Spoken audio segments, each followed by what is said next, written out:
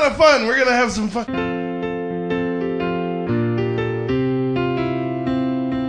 A couple members of the Randy Newman fandom discussing one of his songs at random, followed by another that's a cover. It's Wheel of Randy.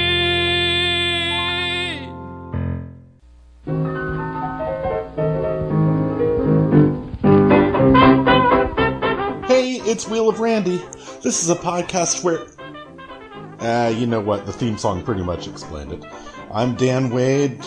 Good Trash Media is our podcast network, and our sponsor is Wade Engineering. And let's start the show! It's Wheel of Randy.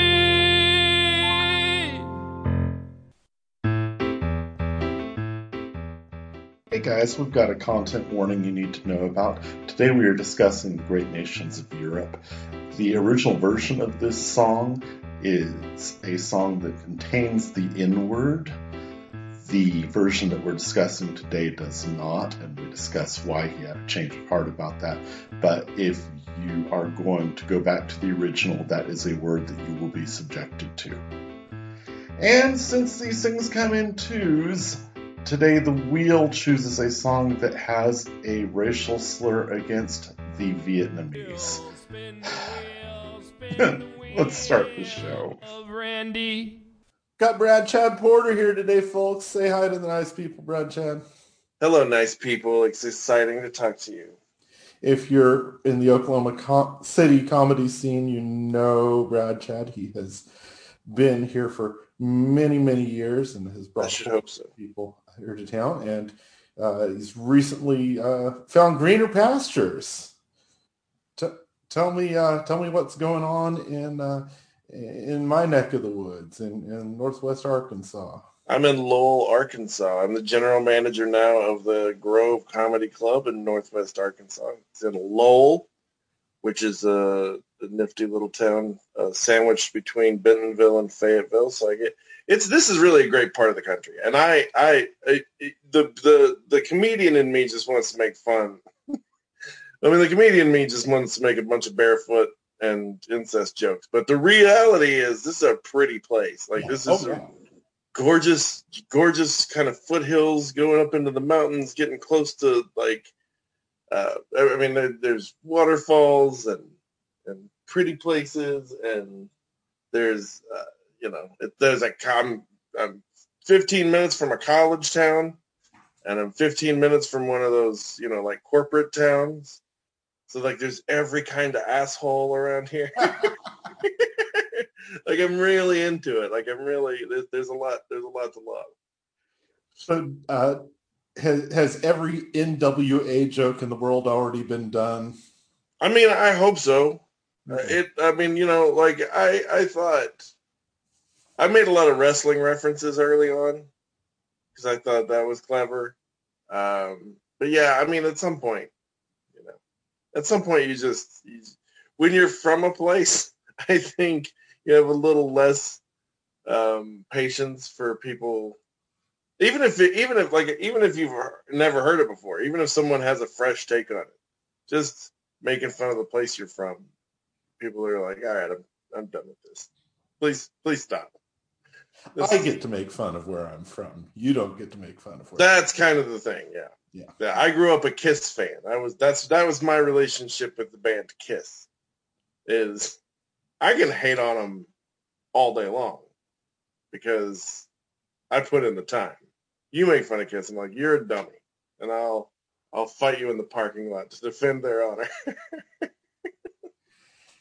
Now, I know from personal experience that there is a non-denominational megachurch called the Grove up there. Has there been any mix-ups? Not so far, but I'd really like to see that. I'd like to be on one end of that for sure. Well, I see some crossover opportunities for you. I do too. I spent 12 years in the ministry. I can preach. I can make it work. If you come in expecting a sermon, I can get you there. Yeah. I can get you halfway there. You won't go home happy, but you'll go home having received. So do you perform anymore, or are you all behind the scenes? I haven't performed in. I mean, I haven't. I mostly haven't performed but I've only performed a handful of times in about the last 2 years. So I've kind of tried to take a behind the scenes role, and I keep feeling like, oh man, I'm just done with it. Like I'm just tired, and I'm. At some point, I realized that my talent and my luck, if you put them together, they're going to get you. Like there is an answer to how far you can go on this amount of talent and this amount of luck. And I think if I caught every break that it makes sense for me to catch, I might have ended up being that guy who was on Conan twice. Like that's about what I feel like my peak is in the business. Okay, yeah. Like if I just caught every break and everything worked my way and I worked really hard and worked as hard as I possibly could, I could maybe get that. So then the question becomes, well, are you willing to do what it takes to, are you willing to sacrifice all the things that have to be sacrificed to get you to being the guy who did Conan twice? And the answer increasingly as I aged was nah. Not at all. Not even close. So, I stepped behind the scenes, kind of keep hoping that I'm done with comedy, but I'm not. I mean, look, I think at the end of the day, you're either a comic or you aren't. And if you are, there's nothing you can do. Like I got excited yesterday to host trivia. There you go. It's part of me. Like I'll be on stage at some point and I'm never going to be able to get away from it. That's where I'm at right now, is I'm dealing with the reality that I'm never going to be not a comic because I'm broken inside. Right. And then there's always a part of me that needs the approval of 60 people who don't know who I am. But whatever. So what's the scene like up there? You get a lot of college kids? No. I mean, right now the scene is broken. I mean, COVID is what it is. It has done what it's done. And, we try to be careful. We try to be as safe as possible. We try to provide entertainment in this environment, and it's tough. It's tough. A lot of comics aren't working, and I completely understand that. I mean, given a different angle on this thing, I'm not sure what I would be doing. Like, I don't, so a lot of comics aren't coming out. A lot of local comics aren't coming out. A lot of venues aren't doing shows, which nothing but respect for anybody. Well, but yeah, I think we've reached a point in this thing somewhere around August or September where it became hard to judge people for what they chose to do. Like in the beginning, I was like, "Stay home, idiot! What are you doing?" Like, yeah, why is everybody? But at some point, you have to eat. I mean, and there's even some reasonable. There's even some reasonable analysis that says, you have to do what keeps you sane. Like we've been at this for a long time now. And I think if you're thinking about other people and you're trying to be careful and you're trying to do the best you can, it's hard to judge people for the choices that they make in this environment because we've been left out here on our own to just sort of sort it out. We didn't have there was no leadership that stepped in and said, here's how we're going to handle this. Right. Or here's how, here's how we're going to make up for what you've lost. Here's how we're going to keep this together. And, and so now we're all sort of out here trying to figure it out. And if I call a comic and I'm like, hey man, I need a feature, or I need a MC or a headliner on this date. And they're like, look, man, I'm not working. My attitude is good. That's good. You're not contributing to the problem and you're staying healthy. I'll hit you up whenever you're ready to come back out. Like we just have to not judge each other too harshly about what we do. Unless you voted wrong. And then I'm going to judge away. I'm going to judge you forever. Last time I saw you, you were standing next to Congresswoman Horn, speaking of people voting wrong, Sure. doing Sure. Save Our Stages. What's going on with that? Is there any relief out there? So, yes, the good news is the Save Our Stages legislation in one form or another has made its way through Congress and was a part of this last relief bill. And so independent venues, any day now, money is going to start opening up for independent venues. A little late for Jeremiah and myself, since that press conference you alluded to was about the closure of our business. But, there is some help for people who've closed businesses if they can open those back up. And, there's that legislation is, I would encourage everybody who's connected to the business, even if you're just an artist, even if you're just a performer, even if you're, a comic or a band or whatever, go familiarize yourself with what people are doing, what the aid is out there, and help get people who own independent venues and independent show places hooked up with the resources that they need to reopen and reopen safely, because that's out there now. That money exists, $15 billion, something like that. There's real money out there for small businesses, for people who typically get left out, for people who typically don't have a foot in the system or a handle on it or whatever. There's money that's real and it's for you, and you need to go get it if you qualify. So if you're an independent contractor in the industry of any kind, find out if there's money for you. If there isn't, get someone, get your venue friends. Everyone get hooked up as best you can, because that's what this money is for. It's to make up for what we've lost for the last year, and it's to make this art, these performing arts, happen again without getting overly corporatized. Go, everyone do that. If you're in this industry, go do it. Go figure it out. I know it was hard, everything that went down with the Paramount, and this is probably not much comfort, but that place meant so much to me. What you and Jeremiah were doing, it was a nurturing place for people like me who are trying out on stage, and y'all brought in some you brought in some serious talent. Sure. Gene Kirkman and Eddie Pepitone in this little place. You were really the facility that could. It was something special.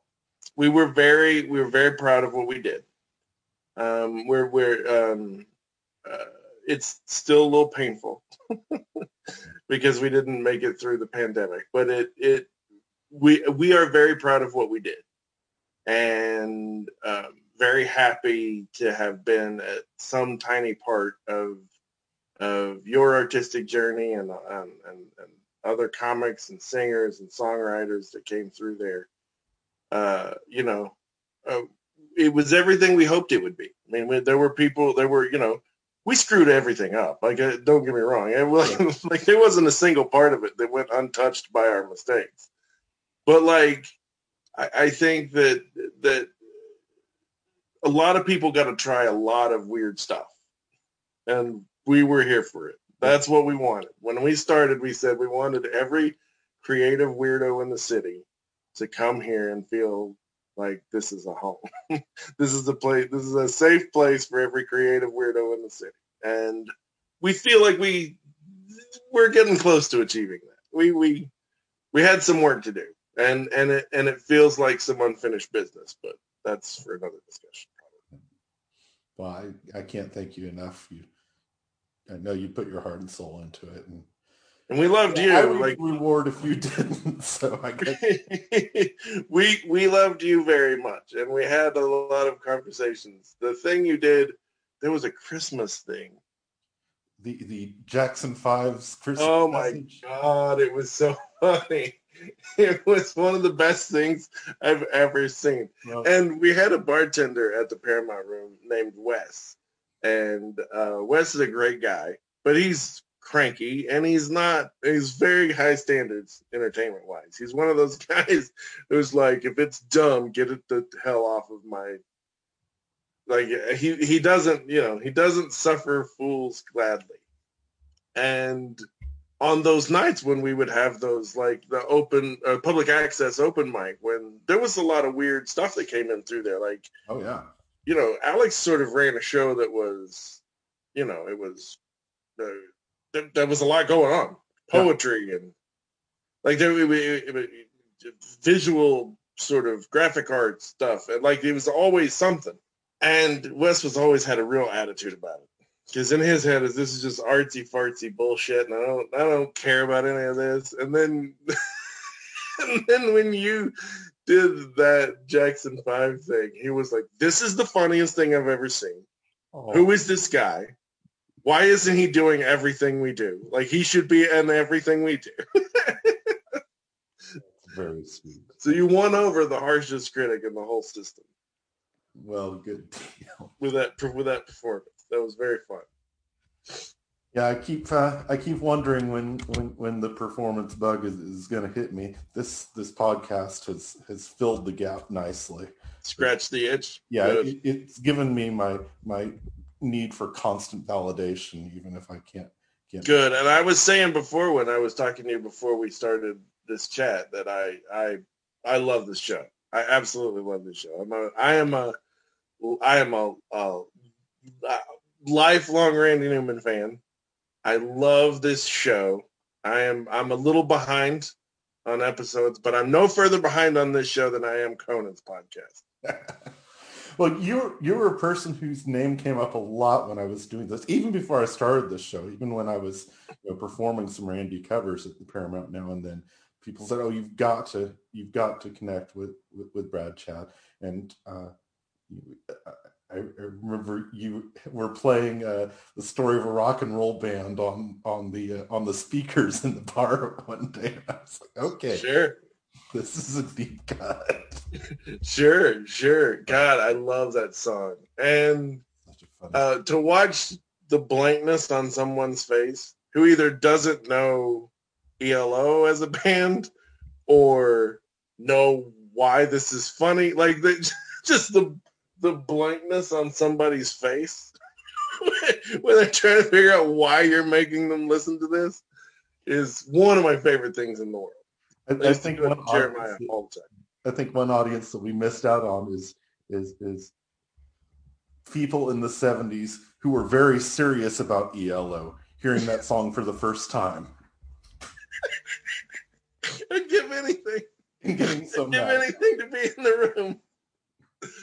Oh, because people, especially in the 70s and 80s, people took music very seriously. Now music is more of a compliment to our lives but I remember even in the 90s, being a 90s kid, it was real easy to like have a band and like fight to defend that band's honor. And like, I remember when there was a time when you were a Poison fan or a Guns N' Roses fan. And if you never the twain shall meet, those, and I just love the idea of people of like these dyed in the wool, like, deeply passionate ELO fans hearing that song for the first time. Just want to be in the room for that. Yeah. Well, before we talk Randy, yes, we have if you're behind on the show, you've missed our new segment. Our new segment is called Second Chances. Our pod is a pod of second chances. One reason that I got so into Randy a few years ago is because he surprised me. Because he was someone that when I was young, I kind of blew off. But once I took a second look and got deep into, I appreciated more and more. So my question is, who's your Randy Newman? Who is a musician or a band that people have blown off that you think deserves a second chance? Okay.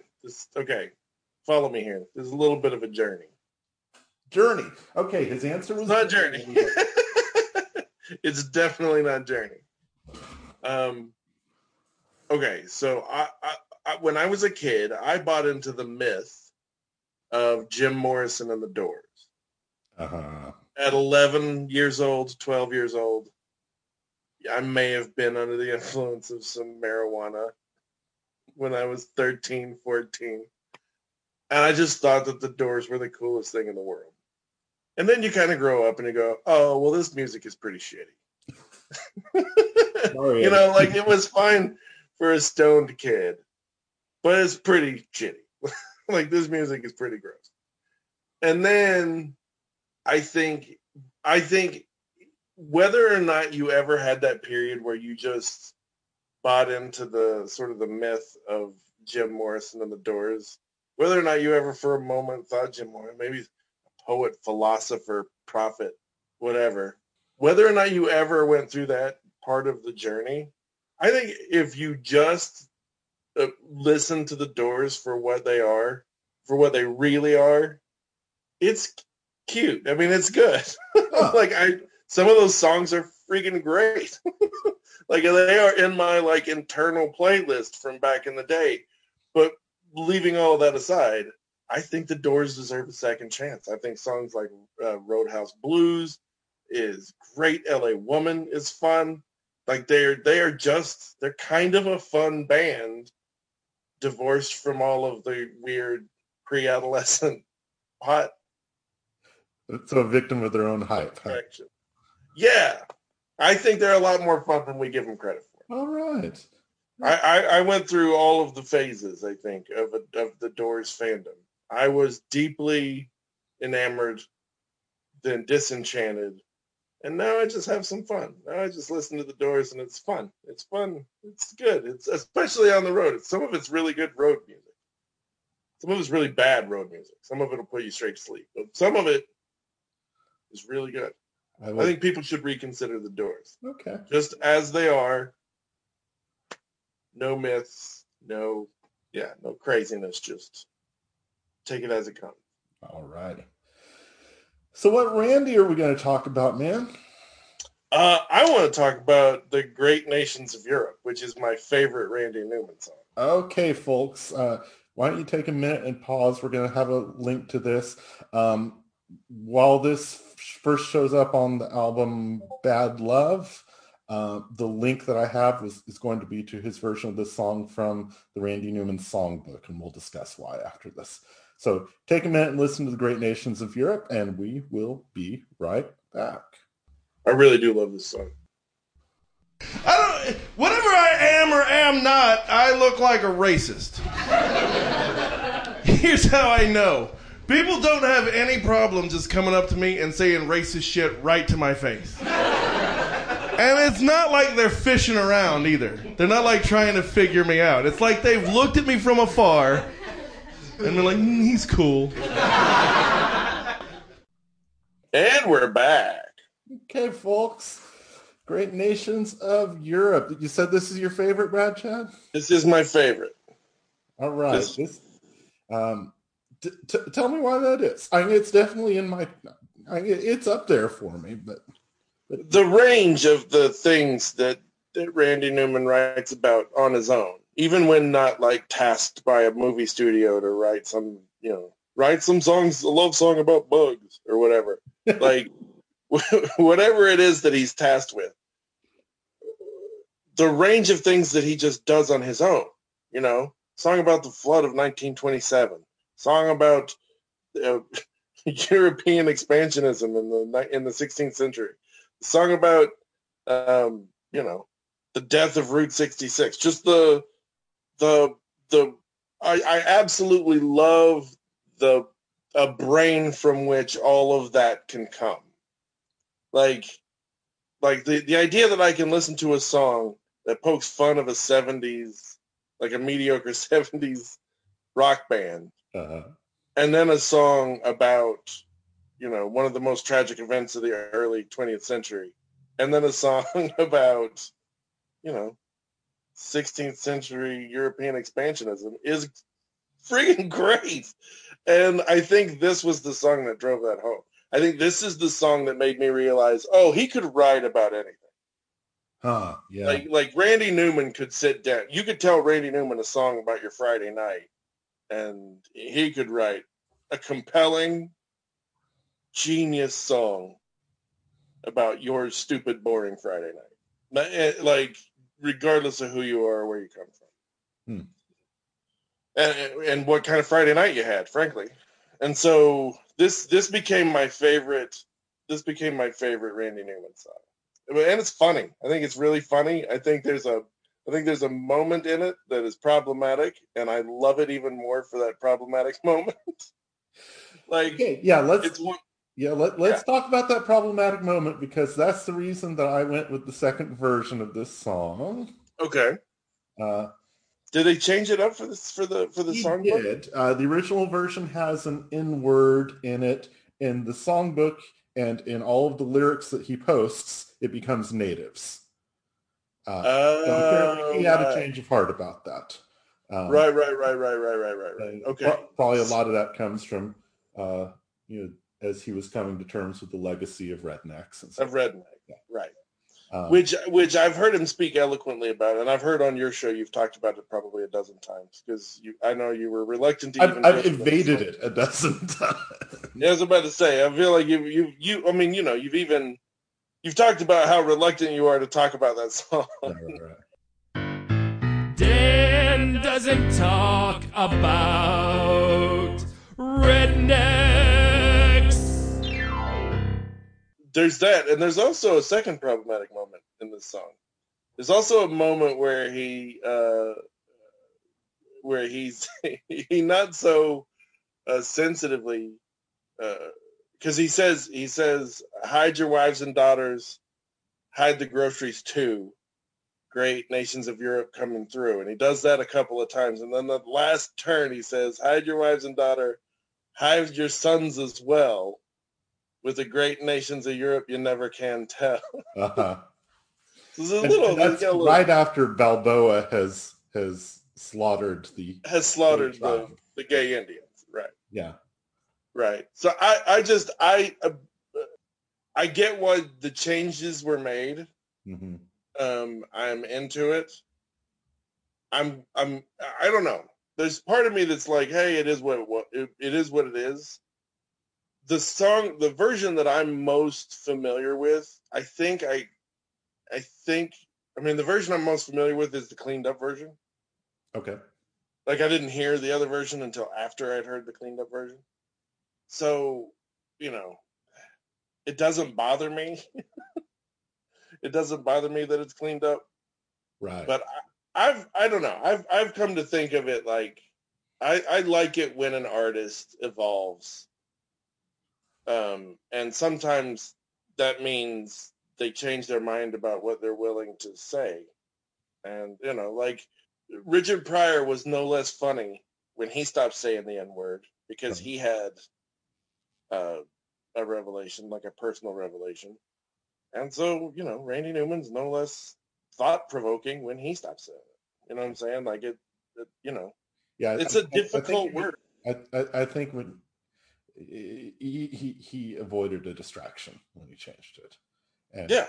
And, I'm like you. I heard the songbooks forever before I went back and listened to the original version of this. So it's not, and I'm not the kind of person that's like, how come I can't say the N-word? Why because it hurts people. It should be enough. Why is that not enough?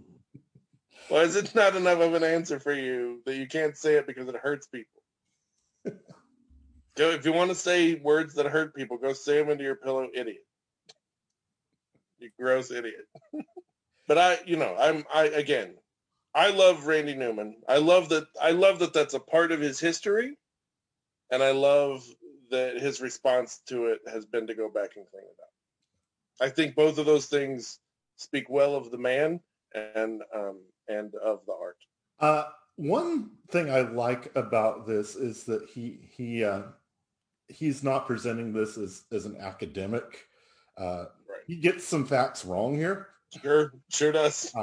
Sometimes with exaggerations, like Athens foot. But like the line about the Grand Canary Islands, They slaughtered all the canaries, which gave the land which gave the land its name. Which is absolutely untrue. The Canary Islands it comes from the word for dog. Yeah. So, no. Yeah. Well, and he knows that. Huh? And he knows that. Yeah. I think he's giving us a character who is an enlightened man of the people. Never ever listen to a Randy Newman song as if it were written by Randy Newman. Like the idea of I can't think of a single Randy Newman. If you sat down Randy Newman One exception. I miss that song he wrote to his ex-wife. To his ex-wife. Yeah. Oh my God, that's so good. Yeah. But I'm on board with you there. Speaking of someone who's been a decade divorced. Yeah. On those like drunken nights when you're just really dealing with the regrets of your life, to have the kind of the cojones to write a song to your ex-wife and just be like, I blew it. I think about you all the time. You're laughing your ass off at me. Yeah, I get it. This is silly to you, but I'm going to say it anyway. A decade later, or however long, just it's such a beautiful song. But yeah, I think for the most part, Randy Newman's music is written from the perspective of a character. Like if you told me he's a giant ELO fan and he just wanted to write a song from the perspective of a character who doesn't like ELO, I'm like, all right, he did that with almost everything else. Why not? Yeah, why not? This song, I think, he has this sort of, whether it's the same or a different character, he has this sort of general character who is ignorant, yeah, but not completely, like who has some knowledge base, but is arrogant about the things they're ignorant about. Yep. And then on top of that, real passionate about something unconnected to what they're talking about. So like this song is a lot like, hey, this song is a warning about a global pandemic, frankly. This song it really is. This song is a warning that, hey, there's going to be some disease is going to kill us all. We should probably stop trying to own each other. Right. And yeah. And there's something very American about being right at the core of the issue and wrong about everything that gets you to it. Right? Like that's a very American thing. To be like, we believe in freedom and democracy. Now, how we get you there is just a nightmare of people getting hurt and killed and robbed. And like there's something so American about this warning about a coming pandemic, this warning about being couched in half facts and mistruths about European expansionism in the 16th century. It's brilliant. I mean, it's brilliant. It's uniquely American. I don't think Randy Newman could exist anywhere else in the world. No, I can't see it. Wow, that is really, really good. I think he's really, really good.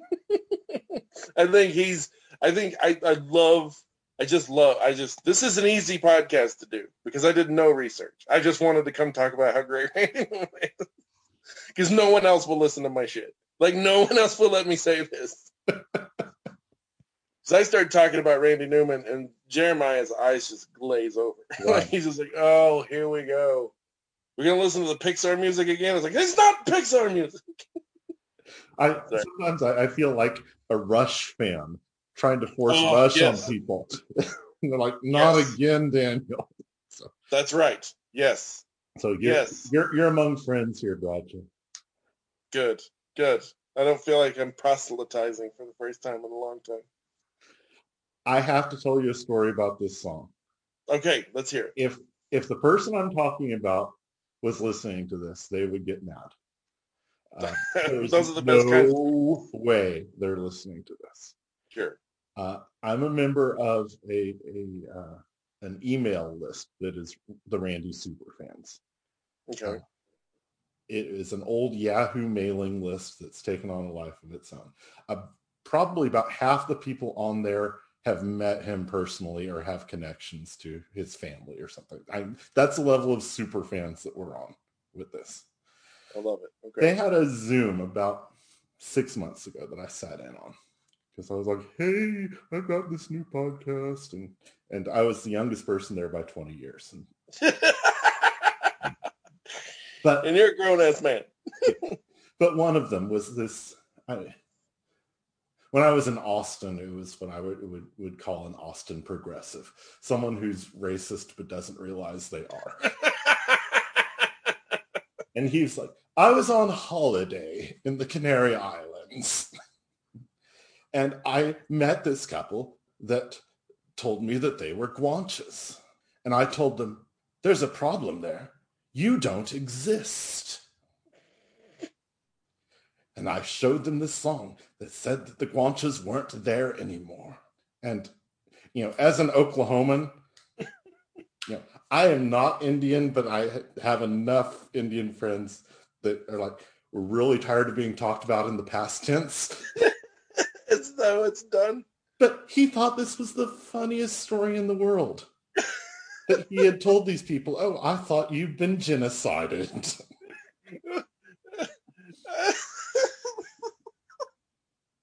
The idea that you can just be that. I mean, I don't want to make fun of the guy. I've been stupid. I've said really stupid stuff before. If he had told that story and look, I really put my foot in my mouth one time. Sure. To find it as this charming little ad. I don't want to out myself.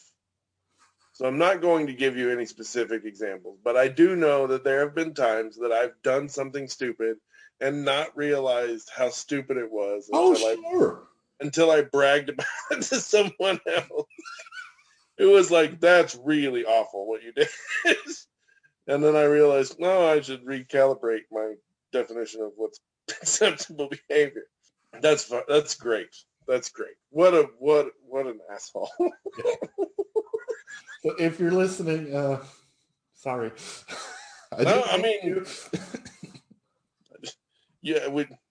Dan didn't have time to tell you were an asshole on the Zoom call. All I had the mental capacity to do was say, wow.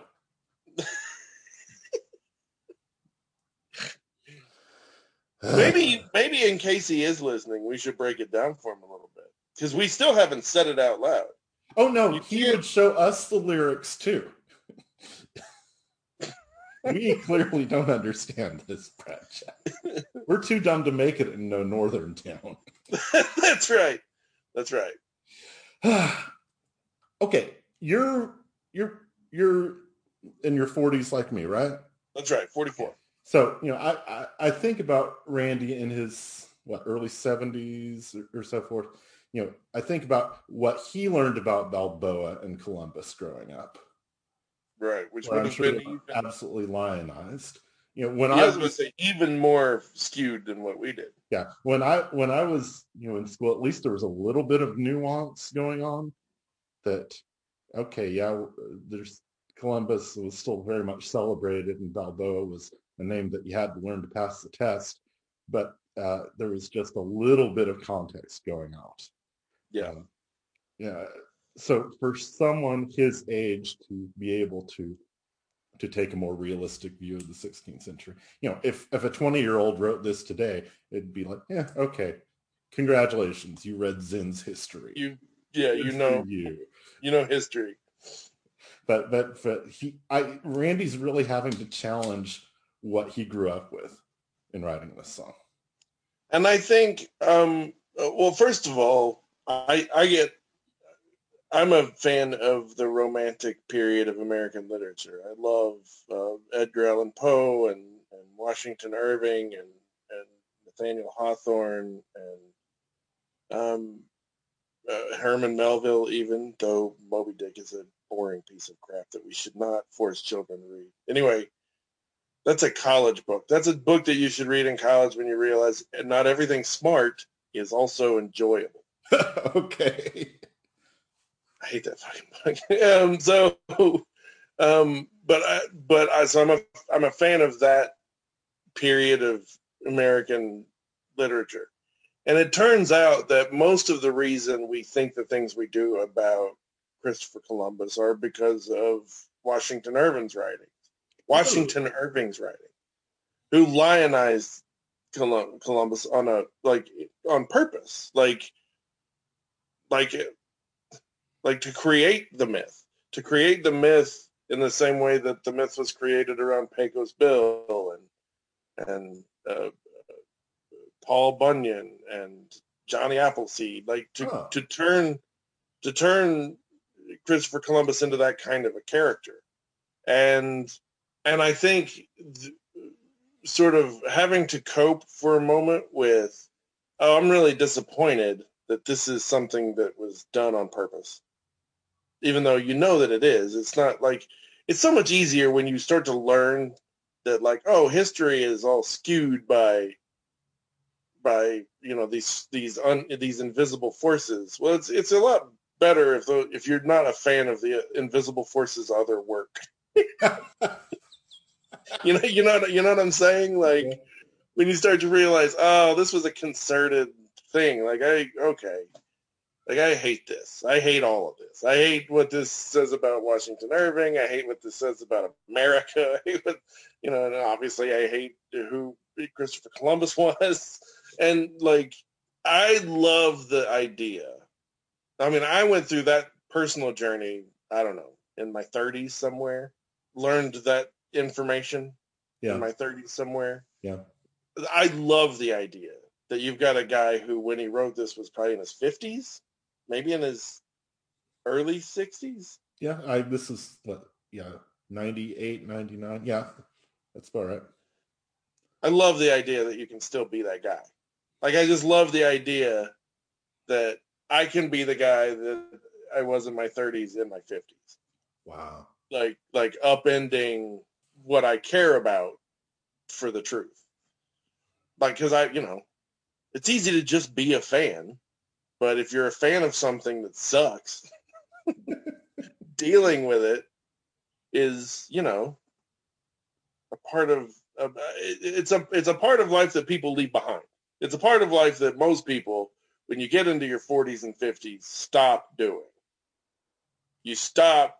Yeah, I don't want to hear about why what I love sucks. I'm just going to love what I love. Yeah. And to watch and to know, Randy Newman serving as that example. I mean, that's part of the reason I love him. Part of the reason I love him is that, it makes me think, okay, well, I'll probably be the same way. I hope to be the same way. I hope when I'm 50 and the things I love start to continue to expose themselves as frauds, that I'll accept the truth. And I won't write a song about it, but I'll do a 10-minute bit about pooping on my pants that alludes to it. That alludes to the disappointment. I'm sure the audience will get the subtext of that immediately. I hope so. I don't know who your audience is, but we'll see. I'm continually mystified at what my that anyone cares. But you know what, though? That's what the beauty of podcasting is, that we get to find each other. Time to spin the wheel, man. Oh, let's do it. All right, now we have trimmed the wheel back. We've had several people say we got too many repeats. So the old orange spin the wheel that everyone knows and loves is now a green wheel that everyone knows and loves. Okay. Pull this up here, and folks, you can play the home game at Twitter at Wheel of Randy, and let's see what we can do. All right, you ready to spin the wheel, Bradshaw? I'm ready. Spin the wheel, spin the wheel, spin the wheel of Randy. Stop. I'll give you a pass if you want. No, I was just hoping for pants. Everyone's hoping for pants. The wheel of Randy is pants roulette. No, this is fair. Song for the Dead I like. All right, landed on Song for the Dead. Let me, not by Queens of the Stone Age, although that would be a good way to mix things up here. All right, folks, this is off of Trouble in Paradise, and y'all can follow the link, and we're going to listen to this, and then we will be right back.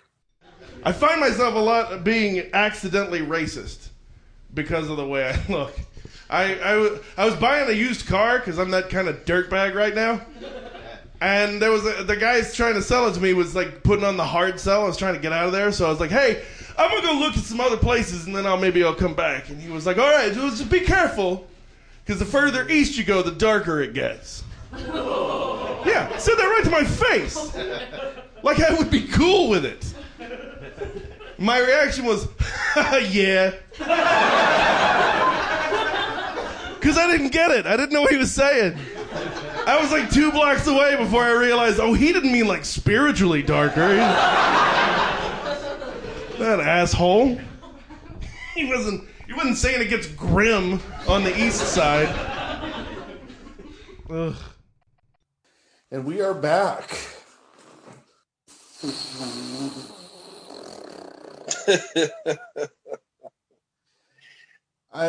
I try not to be cynical, bro, Chad. Yeah. But it's like, it was something in people's contracts that it's 1983, so you have to do a Vietnam song. I appreciate this song the same way I appreciate every Randy Newman song. He deals with this issue with the same sort of, it's not as, like, there are times where he'll sing a song about something sad and he'll do it with a sing-songy tune and that there's some sort of like haunting irony to it or whatever that doesn't exist here. But using the word is a good example of why he's the best person to address stuff like this. Even like you said, at a time when everybody had to make a song about their regrets over the Vietnam War. This Randy Newman is always somehow respectful of the subject matter and of the character who's singing, even though that character is deeply flawed. I mean, yeah, that to use that word, it's very authentic here. Yeah. This is soldiers, and this is a guy. Yeah, I get it. This is a guy chosen by leadership who they've all gone away, by the way. Yeah, who've all left him to do this task of dealing with death. And there's something very it's the same sort of poetry as Rednecks, where he's an asshole and he's racist and he talks a way that I don't appreciate or care for or have around me. But racism in the North was not better than racism in the South. And there's some of that same kind of poetry here where, like, I know the world wants me to write a song about how evil this war was and about how the people that perpetrated it belong in prison. But these kids were also heroes and we also owe them. And I'm imperfect. I'm not the right person to tell the story. I'm not going to win you over with my words. But these kids didn't deserve what they got either. Yeah. And I like the unflinching, like, he just doesn't back off from those are my best friends. My best friends are my friends that don't just leave me alone. Yeah. That when I'm doing something stupid or I need to hear something, they tell me it and they don't stop telling me until I change my behavior. And that's Randy Newman. Yeah. Where he's like, I'm gonna write these songs with an imperfect narrator who's going to not let you off the hook. Regardless of what side of this issue you're on, you have shit to deal with. Like, if you were against the war, and a lot of you protested and said things and did things that you need to answer for, because these kids that died in this war didn't deserve what they got either. Yeah. And if you're one of the leaders who dragged us into this, look at what you did. You left this man over here to explain all this death to all these dead people. He just doesn't let anybody off the hook. Everything is so human. I think this is a great example of that. Now, that having been said, it's pretty cynical. I mean, it's still 1983, and it's what. This is at the end of Trouble in Paradise, where he's basically been in a Hawaiian shirt for the last 9 songs. That's right. This was the obligatory Vietnam song. Yeah. And I'm going to bleep this out because this is a word I don't say, but really makes this song. Because the tone immediately changes once he sings that word. That he's gone from this gentle piano. As soon as he does that, you get some horns and some electric guitar going on, and the bitterness in the singer comes out. Yes, but it's the same thing as it's the same. I think it's important in this song the same way the N-word is important in Rednecks, because it changes the tone, but it changes the tone in a way that's not only revealing about the bitterness of the narrator, but also the sincerity of the narrator. This could have been a joke up until that point. Yeah. I'm sitting down. Pardon me if I sit with you for a minute. Yeah. That's right. Pardon me as I take off my pack and I talk to you about why you had to get blown apart. Yeah. This guy could have been this guy could have been nuts. He could have been, this character could have been joking around and playing. And it's the moment that he uses that slur. And I wouldn't mind it if you bleeped it when I said it also. Yeah, but I say I'm going to paste you saying it over my... Okay. But, I have one more story about that word, because let's hear it. Doonesbury used it a lot.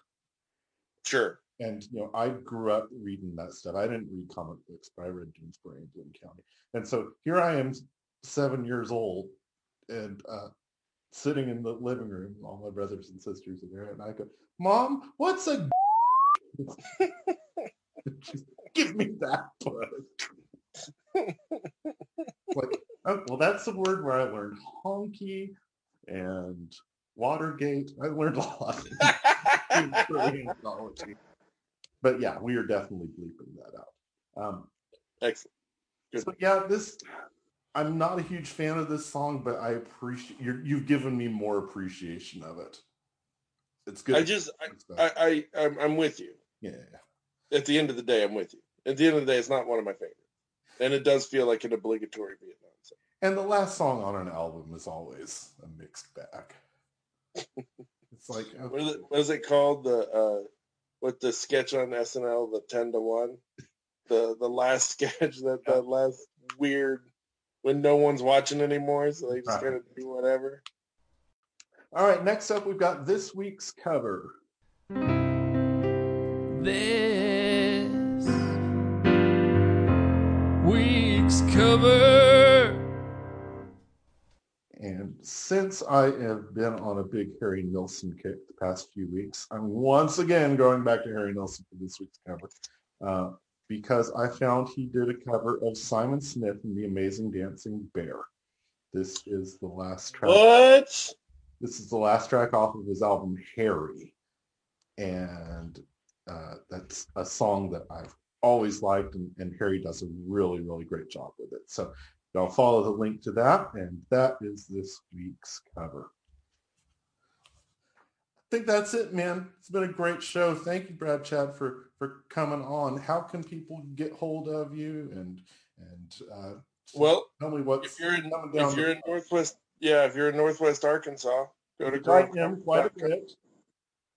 Yeah, go to grovecomedy.com. Come see us for a show. I'll be there every night, all the time. I live there. If not, you can follow me at Brad Chad on Twitter, at Brad Chad Porter, or comedian Brad Chad Porter on Facebook, and at Brad Chad Porter on Instagram. So I'm easy to follow. Well, don't be a stranger. I'm sure you'll be in Oklahoma City sometime soon. Absolutely. Let us all know, and we'll infect each other and have a good time. That's right. I'm trying to trick a girl in Oklahoma City into falling in love with me. So I'll be back as often as that takes. There you go. All right. Thanks, everyone. We'll see you next time. Thanks, Brad Chad. You guys, hey, man, thank you so much for having me. And this was great. And I love the show, and I love you, and I miss you.